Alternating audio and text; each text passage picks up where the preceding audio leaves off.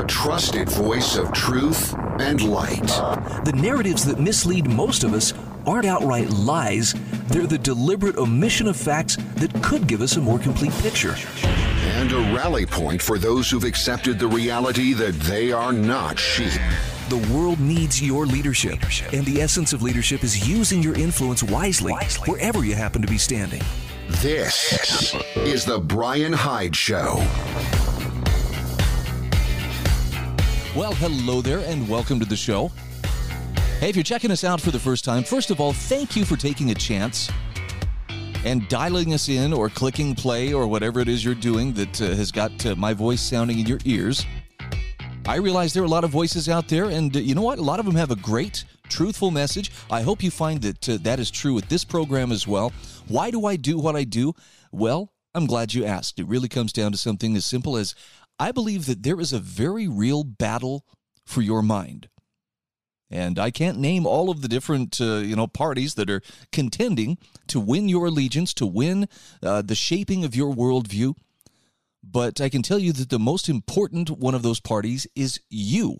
So my goal is to invite you to come, listen to commentary and content that deals with the current events of the day, but does so more focused on principle than on partisan platitudes.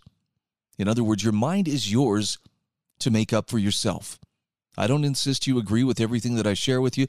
I just want to present enough information to hopefully give you a better opportunity to come to a reasoned and, informed conclusion. And I think you'll find that in this time where finding the truth can be a little bit difficult, where you have mass media organs whose job is to keep you from getting too close to the truth, keep you a little more hemmed up in the narrative that you're supposed to believe, this is really essential. Not only for understanding the world around us, but also to understand just how much power you actually have within your grasp to live your life and claim your rights and your freedoms the way that you should. So come find courage and camaraderie. This is where we engage in wrongthink, which simply means we depart from the narratives, we question the mainstream narratives, and do our best to sort out what's really going on. I'm going to leave it to you to decide whether or not we're doing this with any accuracy. So let's start with, if you're listening to this show, if you've even checked it out, I think it's probably pretty easy to say there's just no way to sugarcoat the fact that the political systems around us are working overtime to consolidate their power over us. And I think this is true at every level, not just the federal level. It's right down to the local level. We've seen it with the reaction to COVID. We've seen it with various environmental policies and other things. Have you ever thought about what if our money was something that could be weaponized? Now, this is not to make you fearful.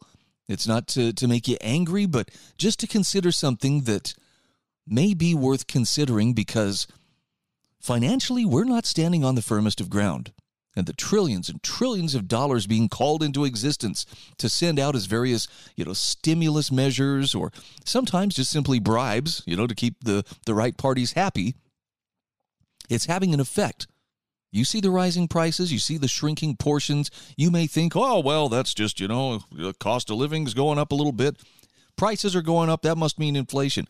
What's happening is every dollar in circulation is losing a corresponding part of its purchasing power as more and more dollars are added to the money supply. Well, I found a great commentary from Rob Nielsen. This is on his website, livingvoluntary.com. It's called Money as a Geopolitical Weapon. And he starts with a quote from James Madison, which says, "History records that the money changers have used every form of abuse, intrigue, deceit, and violent means possible to maintain their control over governments by controlling money and its issuance." Now, I don't know if you've heard, the quote that's attributed to one of the Rothschilds about, let me control a nation's money and I care not who makes its laws. That seems to be the same kind of principle that's being expressed here by James Madison, albeit much more eloquently and with less, lust for power. Rob Nielsen says, people who seek to rule over and control others learned long ago that controlling money and trade is the best way to do it. On a global level, he says there are open conspiracies among controlling interests that go about doing just that. This is a quote from David Rockefeller. For more than a century, ideological extremists at either end of the political spectrum have seized upon well-publicized incidents to attack the Rockefeller family for the inordinate influence they claim we wield over American political and economic institutions. Some even believe we are part of a secret cabal working against the best interests of the United States, characterizing my family and me as internationalists and conspiring with others around the world to build a more integrated global political and economic structure. One world, if you will. If that's the charge, I stand guilty, and I am proud of it. Now, these are from the memoirs of David Rockefeller, so those are his words, not Alex Jones. Rob Nielsen says, they're not content to work hard and increase their influence and reputation through discipline and cooperation. These money powers use every means possible, to get and maintain control. And this begins with control of money and banking, but extends into direct and indirect control of governments, armies, industries, schools, news media, entertainment, churches, and more. These globalists are not loyal to regional political systems, but to their own ideologies and ambitions. He says the organization's goals and methods of such conspirators are too broad to discuss here. So instead, we'll focus on how financial enemies, both foreign and domestic, use money as a means of conquest and control. And from here, he delves into the power of money. Rob Nielsen writes, people commonly believe that governments control money, but it's the other way around. Money controls governments. Money is more powerful than governments and their armies. Governments and their armies are dependent upon money. And they're also powerful tools for granting and maintaining complete dominance of entire financial and economic systems. Here's a quote from Franklin D. Roosevelt in a letter to Colonel House, dated November 21st, 1933. FDR says the real truth of the matter is, as you and I know, that a financial element in the large centers has owned the government ever since the days of Andrew Jackson. Excuse me. From here, Rob Nielsen talks about national financial oppression schemes. And he starts with a quote from Henry Ford, founder of Ford Motor Company. It is well enough that the people of the nation do not understand our banking and money system, for if they did, I believe there would be a revolution before tomorrow morning. Followed by a quote from the Rothschild brothers of London, writing to associates in New York back in 1863. Quote, the few who understand the system will either be so interested in its profits or be so dependent upon its favors that there will be no opposition from that class. While on the other hand, the great body of people, mentally incapable of comprehending the tremendous advantage that capital derives from the system, will bear its burdens without complaint and perhaps without even suspecting that the system is inimical to their interests. End quote. Rob says the first step toward controlling the world is to control individual nations. And he starts to list some of the ways that financial elites and their political puppets use money as a weapon on a national level. Now, some examples will refer to specifics from the United States, but he says the same strategies are employed in nations around the world. National scheme number 1, monopolized banking and money. And this is the quote I was talking about from, I guess it's Meyer Amschel Rothschild, founding father of international finance. Let me issue and control a nation's money, and I care not who writes the laws. Rob says, like the old joke says, what's the best way to rob a bank? Own one. If you can monopolize banking and money creation through centralized banking and fiat currency or legal tender laws, you can rob an entire national banking system in perpetuity. Once you have control of the whole system, you just sever the link between scarce resources on deposit from creditors and the promises you made to return them. After all, promises can be made and broken in unlimited quantity. Once you circulate fiat currency into existence simply as an unbacked loan to be paid at interest to private central bankers, you have accepted national slavery. Here he has a quote from Barry Goldwater. Most Americans have no real understanding of the operation of the international moneylenders.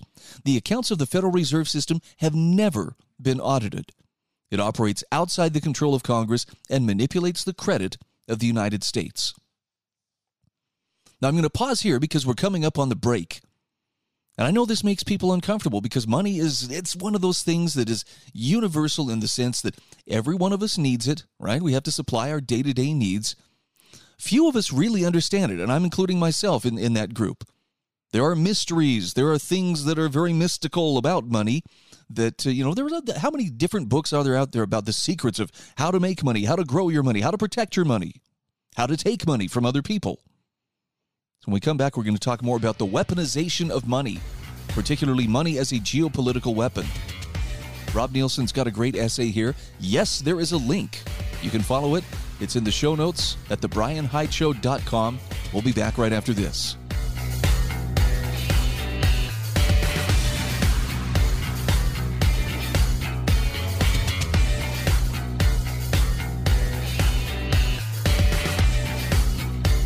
This is the Bryan Hyde Show.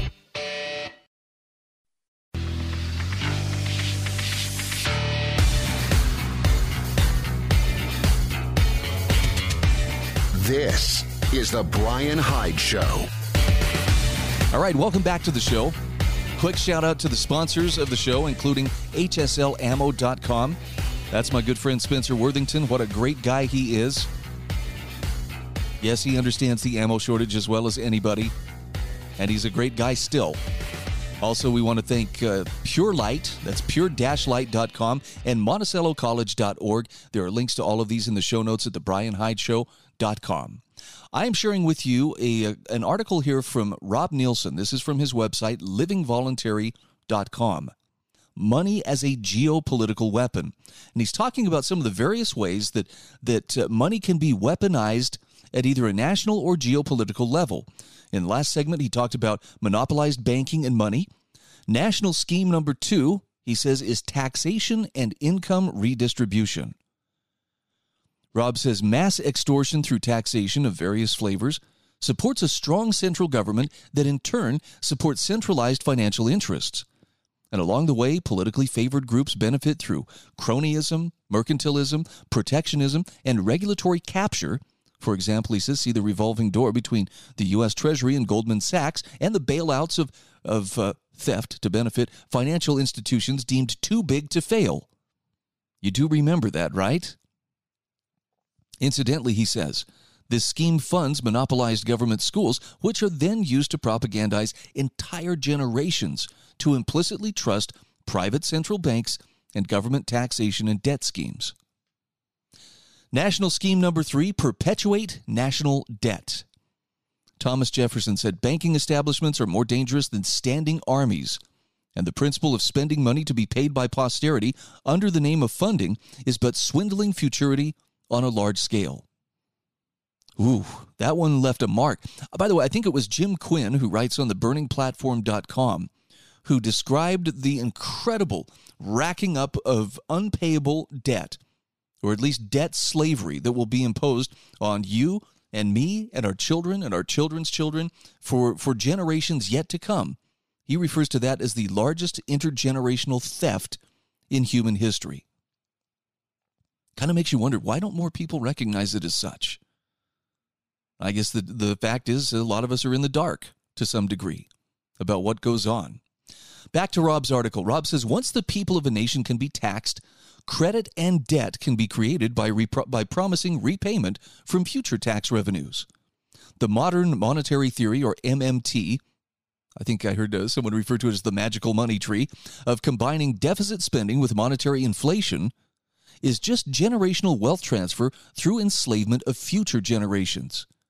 Such debts are never meant to be repaid and are popular among politicians of every political stripe for their use in growing the welfare/warfare state that itself incentivizes the wealth destruction and civilizational decline.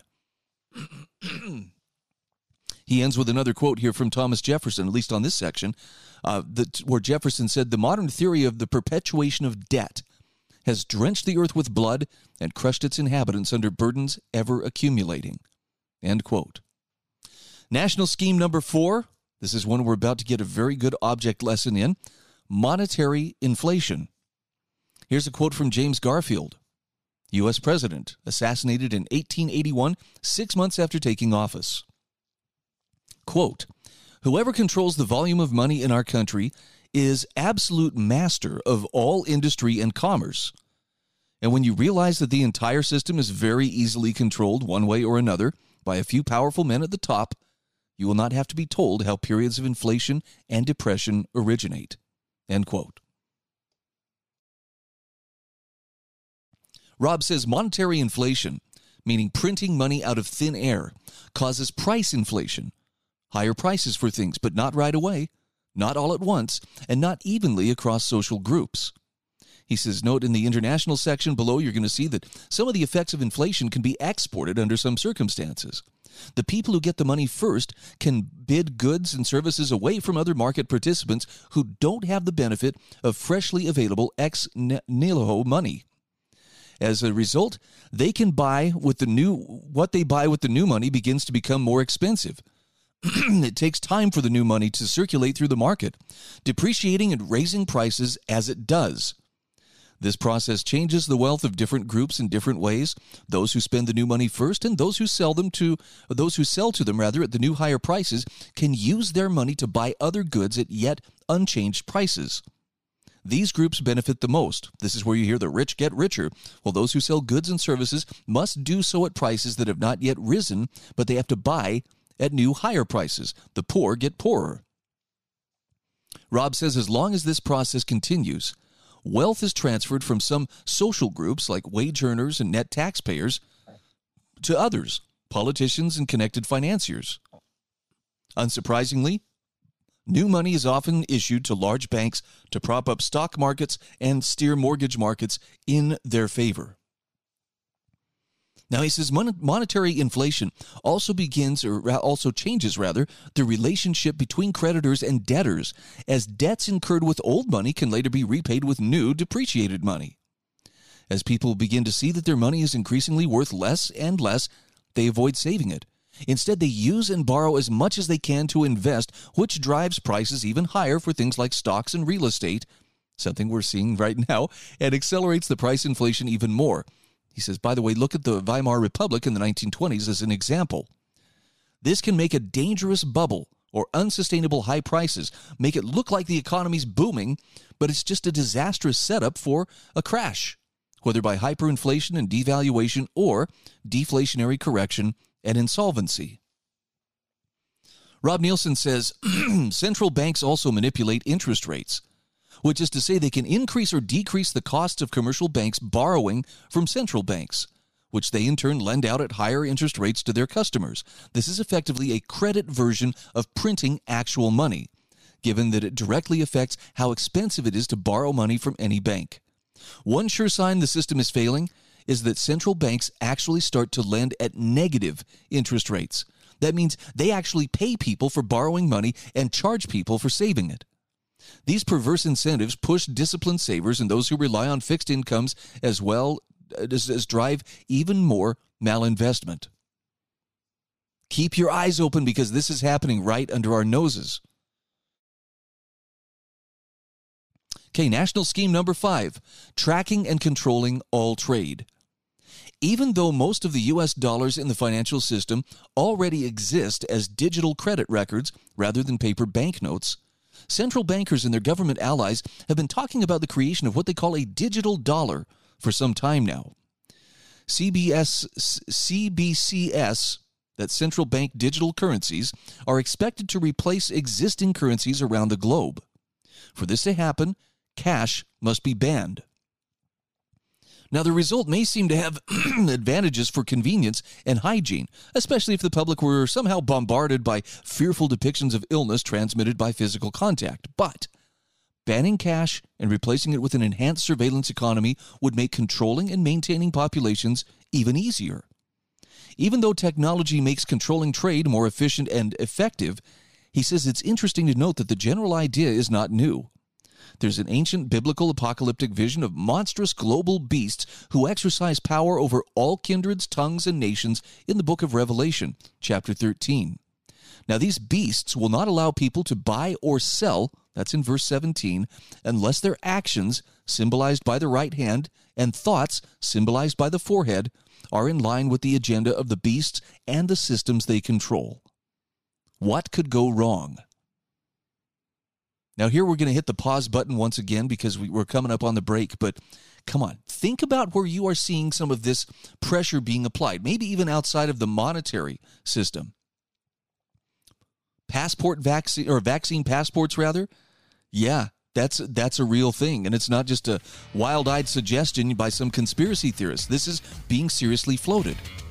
Think about the pressure being brought to bear by stores that require you have to mask up, you have to be vaccinated. Now put that in terms of being able to track every dime you earn, every dime you spend. How easy would it be to apply some pressure through the money that a person is using to live their life? Be pretty easy, wouldn't it? This is the Bryan Hyde Show.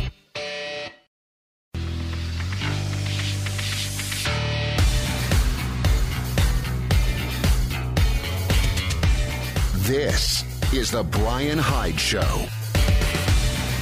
Hey, welcome back to the show. So we're talking money today. It's a subject lots of people love, even though we don't understand it necessarily. But some funny stuff is happening with our money, and I got to tip my hat to Rob Nielsen, who maintains the livingvoluntary.com website. He's got a great article here about money as a geopolitical weapon. We just walked through a list of various national schemes through which the power of money can be used to control people and institutions. Now let's talk about the international financial oppression schemes. He says individual nations can also be used in cooperation with or against each other to accomplish the goals of globalists. Powerful nations are used as the basis for their financial and military operations. So, international scheme number 1, control of a world reserve currency. Rob says international banks keep some currency from various countries in reserve so they can facilitate foreign exchanges. The most popular currency in the world at any given time is considered the world reserve currency because it's the one banks keep on hand to facilitate exchange and avoid the risk of other less stable currencies becoming worthless or unavailable. Now, history has seen popular coins come and go. Anciently, the Greek drachma and the Roman denarii were the most valuable coins for foreign trade. Then came the Byzantine solidus and the Arab dinar in Middle Ages. The Renaissance saw the rise of the Venetian ducato and the Florentine florin. In the 1600s, the Dutch guilder and the French franc became prominent. Unsurprisingly, the popularity of each is connected to political power and overall economic influence. Though these coins were minted and used by different groups, they were just stamped measures of silver and gold. In other words, it was gold and silver that were money all along. Now, Rob says historical world reserve currencies, he's got a picture of them here, showing, the British pound on back to the Greek drachma.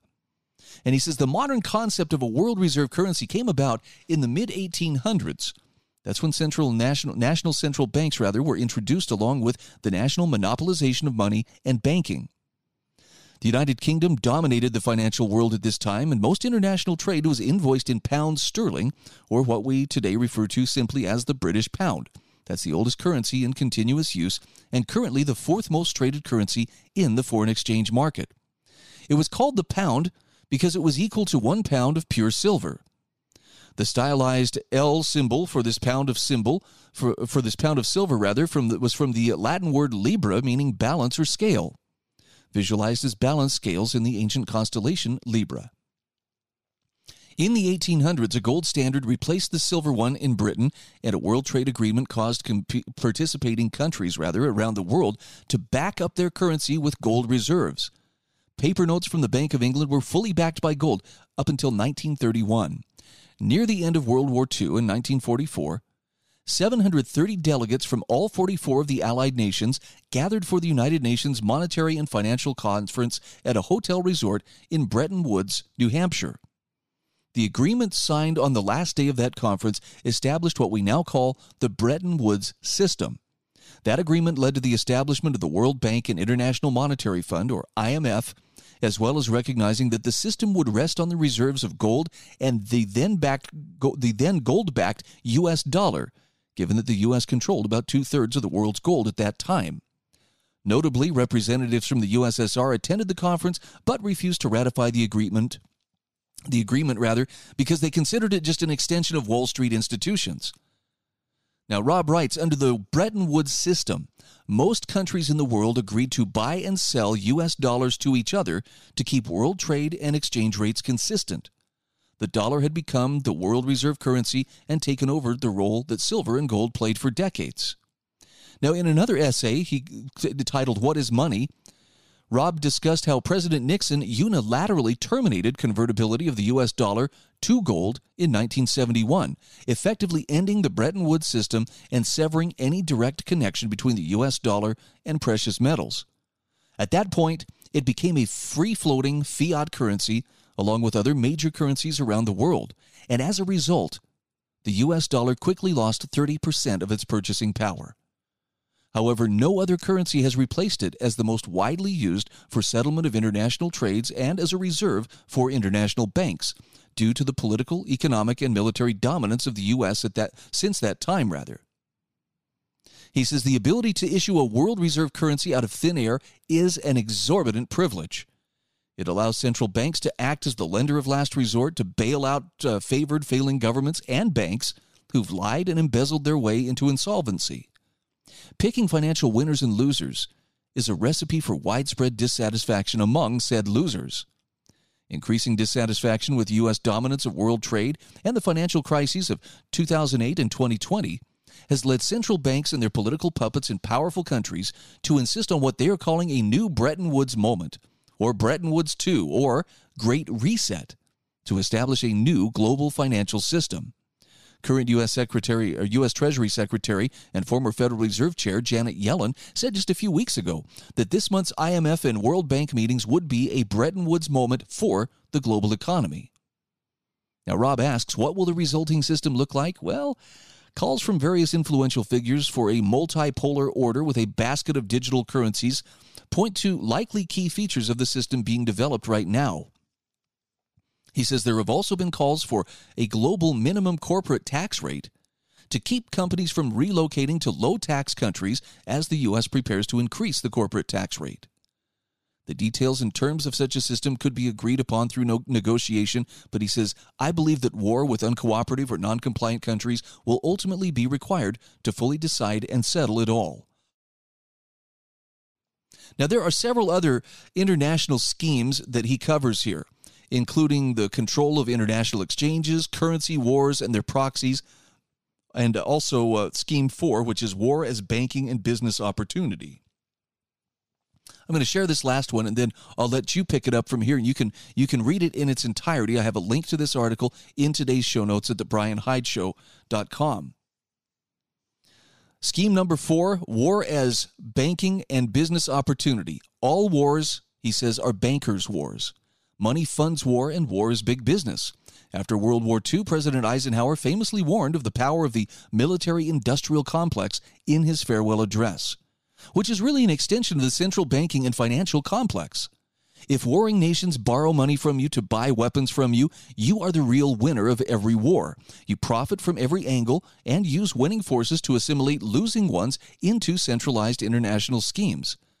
A cynic might even say you're heavily incentivized to provoke and celebrate conflict in order to make money and grow influence.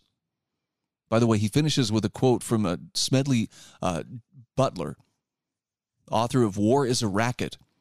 Butler says, I spent most of my 33 years in the Marine Corps being a high-class muscle man for big business, for Wall Street, and for the bankers. In short, I was a racketeer, a gangster for crony capitalism.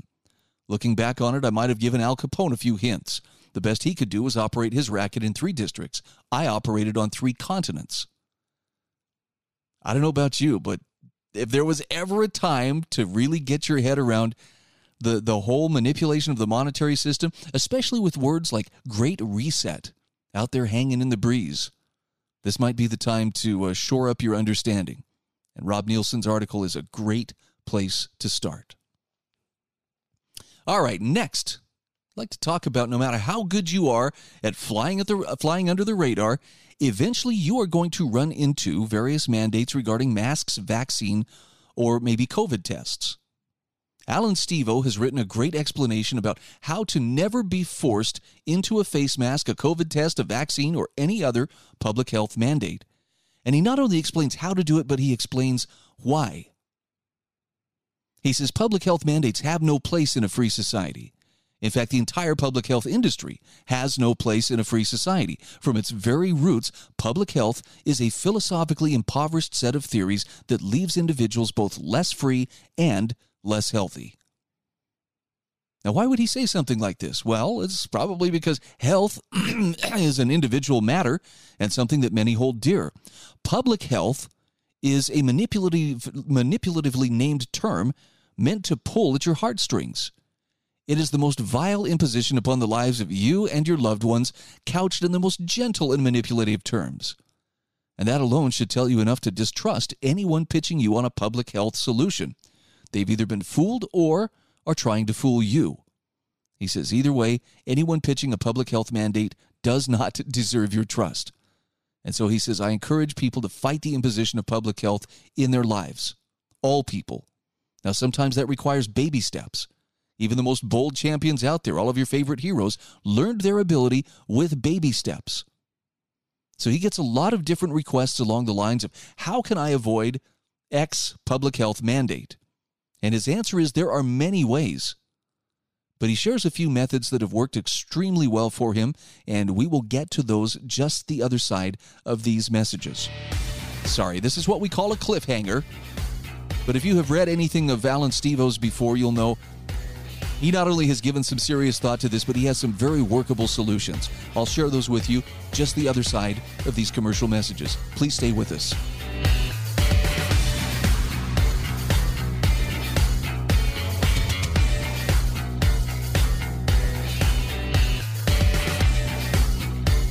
This is the Bryan Hyde Show.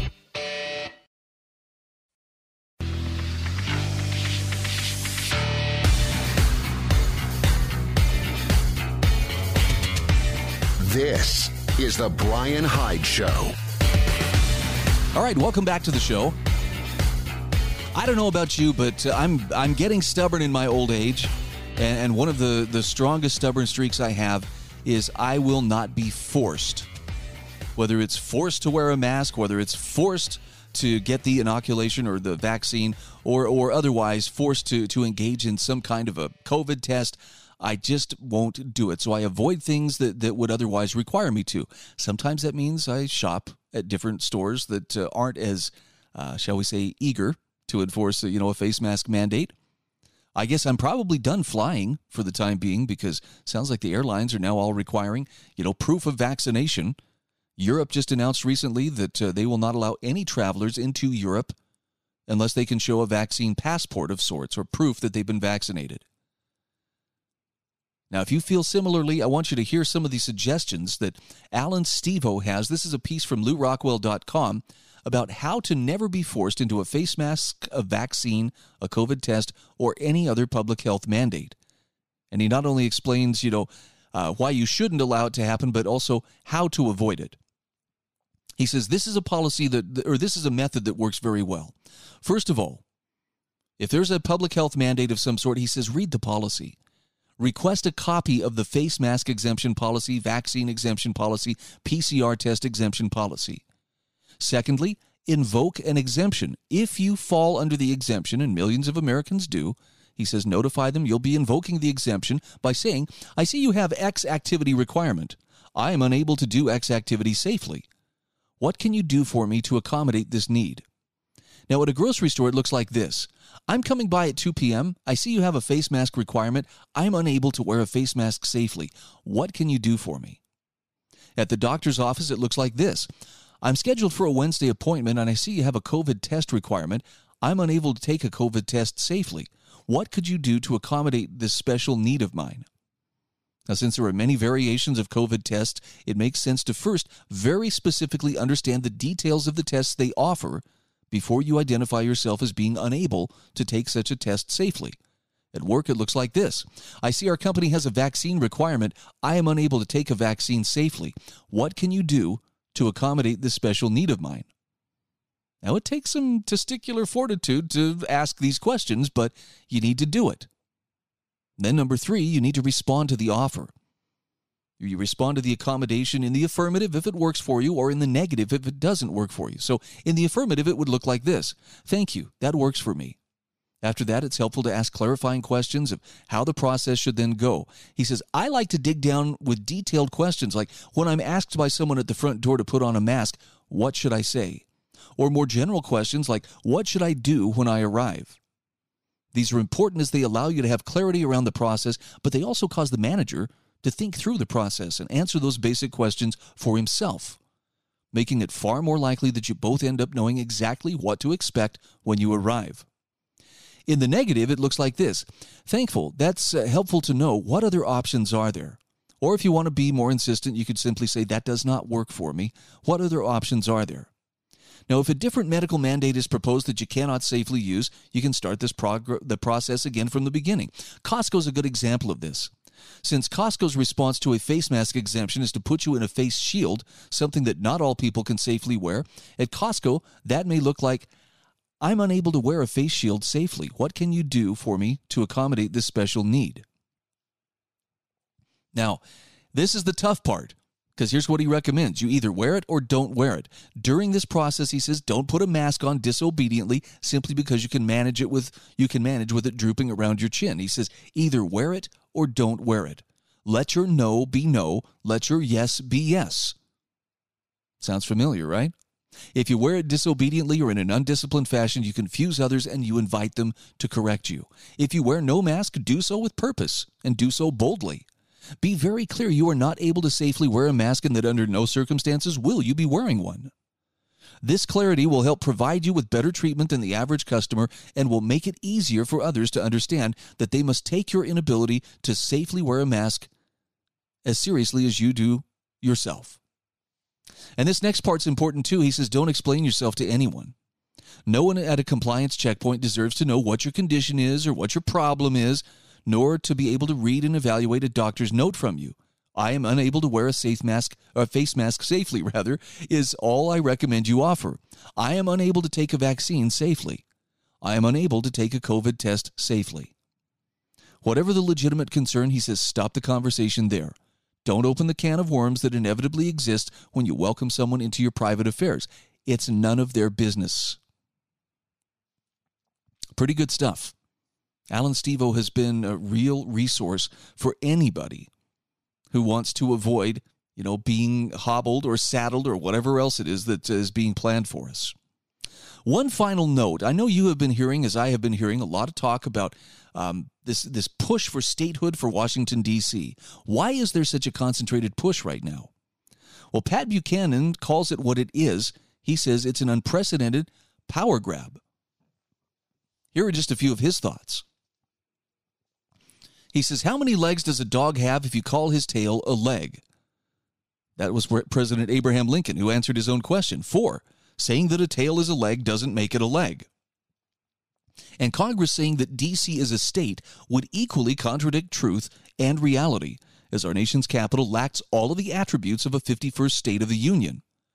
Whence came our capital of Washington, D.C.? Well, here's some historical background. The city was carved out of Maryland and Virginia in 1790, which voted to cede 100 square miles on the Potomac for a capital city of the United States to become the domicile of the federal government. In 1846, Virginia's share of the land, some 32 square miles, was ceded back. What was left was today's Washington, D.C., of 68 square miles. Now, is that sufficient for a state of the Union? Only if one wishes to change the character and composition of that union. Consider, the smallest state for 230 years has been Rhode Island. At 1,214 square miles, it is still 18 times as large as D.C. If D.C. were to become a state, it would be a microstate, smaller than every one of the 24 remaining counties of the state, Maryland, from which it was carved. The Maryland counties that border D.C., Montgomery, and Prince George's are 8 times the size of Washington, D.C., and each has 1 million people, dwarfing the 700,000 residents of D.C. Directly across the Potomac in Virginia is Fairfax County, also 8 times as large as D.C. and with hundreds of thousands more people. Supporters of statehood say D.C. has more people than Wyoming. True, but Wyoming is also roughly the size of the United Kingdom and more than 1,000 times the size of Washington, D.C. Even by the standards of American cities, Washington ranks no higher than 20th in population. Texas with Houston, Dallas, San Antonio, and Fort Worth, California with Los Angeles, San Jose, San Diego, and San Francisco both have 4 cities larger and more populous than our aspiring city-state of D.C. By the terms of its admission into the United States as a state, the Republic of Texas was ceded a right to split into as many as 5 states of the Union, which it was joining. FDR's future vice president, the Texan John Nance Cactus Jack Garner, was all for it. Garner told the New York Times in 1921, an area twice as large and rapidly becoming as populous as New England should have at least 10 senators. And the only way we can get them is to make 5 states. Not 5 small states, mind you, but 5 great states. Statehood for little D.C., says Pat Buchanan, could start a trend where megacities like Chicago and New York with 5 and 10 times the size and population of D.C. secede from their respective states and seek full statehood as well. Now, what's at the root of this drive to make D.C. a state? He says the answer can be found in the political character of our capital city. Since the 23rd Amendment was ratified 60 years ago, D.C. residents have voted in 15 presidential elections.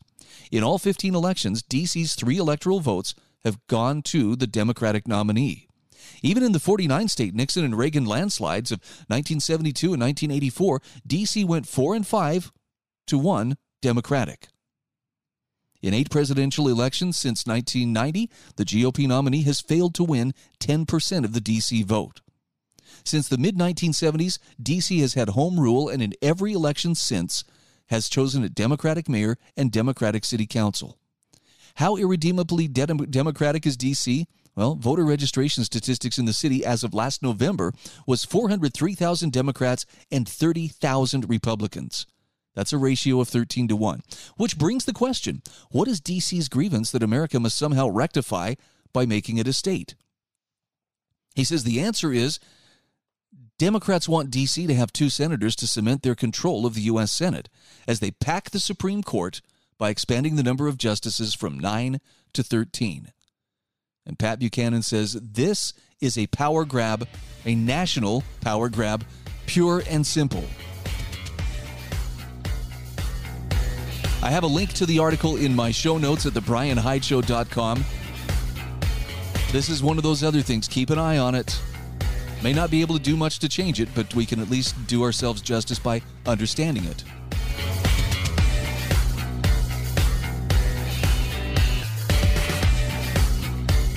This is The Bryan Hyde Show.